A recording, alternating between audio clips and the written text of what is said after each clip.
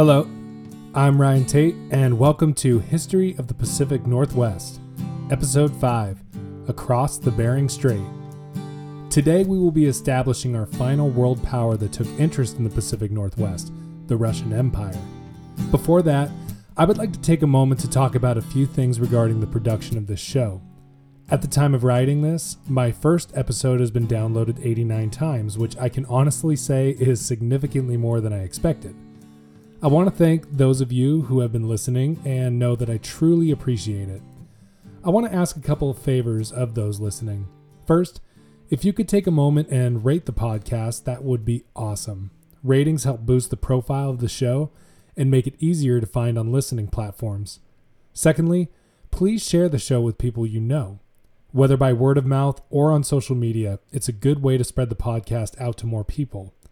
Thank you so much for doing that. And I promise not to constantly ring the like, share, subscribe bell on every single episode. With that out of the way, let us begin. The Russians are usually not mentioned among the major players who took interest in the North American continent. Typically, when one thinks of colonialism in North America, they think of the British, French, and Spanish. When Russia consolidated its holdings across Siberia, subduing the natives of the region, their territory was in close proximity to what is now Alaska. Overseas colonies in Alaska may have seemed like a no-brainer for the Russian Empire. Some of you may look at a map and see that Russia is extremely close to Alaska.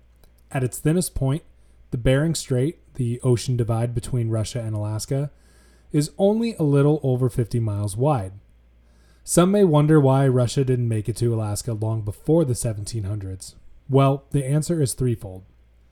1. Russia's concentration of population was in the west. The capital was at St. Petersburg until the 1900s when it would be moved to Moscow. 2. The incursion of Russian people into the Siberian territory was long and slow. Russia would expand east beginning in 1580 and wouldn't fully pacify Siberia until 1778. Siberia remained a backwater for the Russian state until colonial Alaska brought more administration and attention to that region. 3.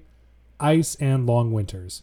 Sea ice was a problem in the North Pacific, and the Russian outposts in Okhotsk and the Kamchatka Peninsula were home to long and harsh winters, not the kind of places where it was easy to launch expeditions of exploration from. Peter the Great became Tsar of Russia in 1682 and the first emperor of Russia in 1721. Peter oversaw a Russia that was on the move and rising. To keep up with other powerful European countries, Peter wanted to expand Russia's navy. Sea power and naval dominance was of the utmost importance at this time in history. Peter also took great interest in the Strait of Anian. I mentioned this fabled strait on our episode about the Spanish and Francis Drake, but I messed up a couple of things that I would like to fix now. The Strait of Anian was not exactly another name for the Northwest Passage. Many believed that there must be a strait that separated Asia from North America, which was dubbed the Strait of Anian. It was also believed that the Strait of Anian might lead to the Northwest Passage. Now that that is rectified, on with the show. Some sources play out Peter the Great as an insatiably curious monarch who wanted to discover and chart Russian waters. Others paint him to be a land-hungry expansionist and opportunist. Both of these probably have some truth to them. Regardless of his motivations, on December 23, 1724, the Tsar sent orders to the Admiralty College to outfit an expedition to see if Siberia was connected to the Americas. Of the possible names given, Peter chose a man by the name of Vitus Bering to lead the expedition. Bering was told to proceed in an overland expedition from St. Petersburg to Okhotsk, build 1 or 2 ships, sail around the Kamchatka Peninsula, then sail north, charting what he could see. Vitus Bering was born in Denmark, August 5, 1681. He was in fact Danish and not Russian. Bering was consistently regarded as reliable and competent. Not exactly a daring man, he almost never took risks and preferred a careful, calculated approach to almost everything he did. One could say he was overly cautious, an attribute that would often save his life, but render him a practical yet unexciting figure in history. Bering became a cabin boy at the age of 15, which is like an assistant to the captain, running errands and so forth. Thus began a life at sea for the young Bering. He sailed on Dutch East India Company ships traveling to the Indian Ocean, as well as the Caribbean and the eastern seaboard of North America. Bering was recruited to join the Russian Navy and quickly rose through the ranks. Bering ran several important missions for Russia during the Great Northern War as a second captain, but from what we can tell, he never participated in combat. At 42, Bering retired from the Navy to spend more time with his wife and 4 children. As a recognition of his service, he was promoted to first captain upon his retirement. Bering collected a pension for a time, but it seems the need arose for him to find work once more. He reapplied for the Admiralty College and was quickly accepted. Fortunately for Bering, he kept the rank of first captain granted to him upon his retirement, and in October of 1724 was back on the sea, captain of a 90-gun ship. The Bering expedition set out by land first. They brought with them horses, supplies, carpenters, and the personnel who would man the ships. The Admiralty College had no presence east of the Ural Mountains, and so anyone who knew how to sail and build ships had to travel east across Siberia first. They also had to carry with them all essential materials for a ship except the lumber. They had iron fittings, sails, ropes, tools, sealers, maps, charts, logbooks, the works. It was a hefty baggage train. They were headed to the easternmost parts of Russian territory when the party finally reached their destination of Okhotsk, which at the time was a small Russian outpost in the Sea of Okhotsk, west of the Kamchatka Peninsula. Bering had his group build lodgings and begin preparations for the expedition. This included cutting timber for the ships they had to build, fishing, slaughtering cattle, preserving meat, and other logistical activities. Preparations for the expedition took much longer than expected, and Bering was forced to delay his start time. However, on July 14, 1728, 2 ships were complete, Fortuna and Sviatoy Gavril. The pair were launched and the expedition was underway. Bering took his 2 vessels around the Kamchatka Peninsula and then proceeded north along the coast. The voyage was treacherous. Rocky coasts and uncharted waters made for a great deal of uncertainty.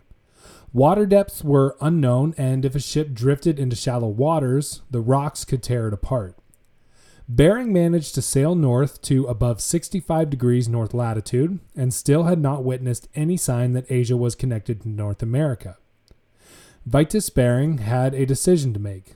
His second-in-command, Alexei Chirikov, believed that the expedition should proceed north and continue exploring these uncharted waters. Some of Bering's other lieutenants disagreed and thought their mission was complete. Bering held that he had discovered a strait and it was time to bring news back to the Tsar. Chirikov felt that they had not gathered sufficient proof. Possibly to prove a point, on June of 1729, Bering took the expedition east 130 miles by his own calculation, which we cannot be certain of, and then returned back to Siberia. Without the baggage train they had brought to Siberia, the expeditionary force moved much more quickly and returned to St. Petersburg on March 1st of 1730. Vitus Bering's expedition was fairly uneventful, and despite being successful, was not met with elaborate celebration. Peter the Great had died before Vitus Bering left and was succeeded by Catherine I. Bering was awarded for his service with 1,000 rubles and a promotion to captain commander. He was not done, though. Bering reasoned that America could not be far from Russia, and he wanted to outfit a second expedition to cross the Bering Strait and make landfall. It would be a while before Bering would get what he needed for this second expedition, though. Not many were all that interested in sending expeditions to North America. Siberia was still a Russian backwater that needed to be developed. Bering's first expedition was helpful in developing Russia's Far East as it drew a lot of attention to that region, though. After some time, a second expedition with the intent of crossing the Bering Strait was organized. Vitus Bering was once again put in command. At the end of May in 1741, Bering was examining the 2 ships that would soon be put to sea. the St. Peter and St. Pavel. Bering would take the St. Peter, and our old friend Alexei Chirikov would be second in command and captain the St. Pavel. Bering was now 60 years old and would turn 61 on this expedition. The second expedition set off and aimed for 45 degrees north latitude. Along their way, the ships were separated due to a harsh storm that took place. Neither vessel would see the other ever again. Bering and the St. Peter spotted land July 16, 1741. They anchored at what is now called Kayak Island in the north of the Gulf of Alaska. Bering never personally set foot on land, though. He spent very little time at the place he had found. It wasn't long before the St. Peter was turned around, headed home. This is but another example of Bering's overly cautious nature. Most explorers are known for their daring and decisions to push past what was asked of them. Bering was not like this. In his mind, he had found land, and it was time to return home. One of his contemporaries said of him, 10 years of preparation led to 10 hours exploration. Meanwhile, further east, Chirikov and the St. Pavel made it to Latua Bay. Chirikov sent a rowboat in to retrieve samples and supplies which never returned. Then Chirikov sent a second rowboat to find the first and finish the mission, which also never returned. Chirikov reasoned that natives must have attacked, but it is far more likely that tidal swells, which are common at Latua Bay, sank the rowboats. Either way, Chirikov and the St. Pavel were forced to turn back and return home. The St. Pavel had a tough journey home, and several of the crew came down with scurvy and died on the return voyage. They still fared much better than Bering and the St. Peter, though. The St. Peter also struggled with scurvy and was blown off course by the wind. Bering was shipwrecked on what he thought was the Kamchatka Peninsula, but it was actually an island 100 miles away from his destination. On November 6th, 1741, the survivors were marooned on what is now called Bering Island. Due to the cold weather and harsh winds, Bering Island is a desolate place with no trees. 30 would die on the island due to thirst, starvation, and scurvy, including Vitus Bering himself. He was 61 years old upon his death. Miraculously, the survivors of the shipwreck would survive by fishing and seal hunting, and were able to salvage their ship to make a crude vessel, which returned them to Kamchatka on August 16, 1742. Bering's expeditions were catalysts for both Russian development in its eastern holdings, as well as attracting fur hunters to the Aleutian Islands. Many sailors from the Bering expedition joined fur ventures in the North Pacific Ocean. Early fur trappers found grounds to hunt in the islands, and as furs were more and more exhausted, trappers moved closer and closer to Alaska. Eventually, fur ventures began taking place on mainland Alaska. Some wanted the Russian government to charter a monopoly company in order to both solidify the Russian fur trade industry and to incorporate Alaska as an overseas colony. I am drastically oversimplifying these events, but I thought that would be the best course moving forward. One of these people who dreamed of a Russian fur monopoly was Grigory Shelikov. Shelikov sought to establish a settlement on Kodiak Island. The indigenous Koniaga people resisted Russian encroachment into their territory, which resulted in the Awauk massacre. The Russian expeditionary force under Shelikov opened fire on the Koniaga, virtually slaughtering them.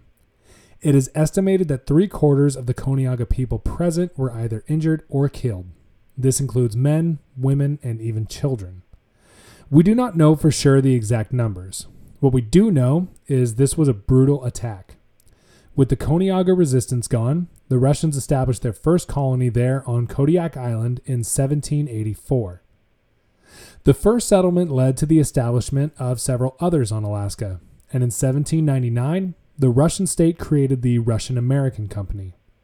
The company monopolized all fur trading in Russian-controlled territory. Russian presence in North America would allow them to seek expansion into contested territory, including the Pacific Northwest. Russian dominion over Alaska made the Spanish Empire extremely nervous. It would not take long for Spain to reevaluate its attention north of California in hopes of keeping the Russians at bay. Now, all of our key players are in place. Spain in the south with an established presence in Mexico and California, the British, who have solidified their holdings in Canada with the Hudson's Bay Company, Russia in Alaska, and the soon-to-be United States, who will claim independence from the British in 1776. Let us not forget the 100-plus Native American tribes in the Pacific Northwest, whose lives would be forever changed by the European empires upon the North American continent. Next time, we will revisit our friends in the Spanish Empire as they begin exploring north up the Pacific coast. As a reminder, I would greatly appreciate it if you could please rate the podcast on whatever platform you are listening on, and please share the podcast with people you may know, especially anyone who loves the Pacific Northwest or history in general. Thank you so much for listening, and I will see you next time.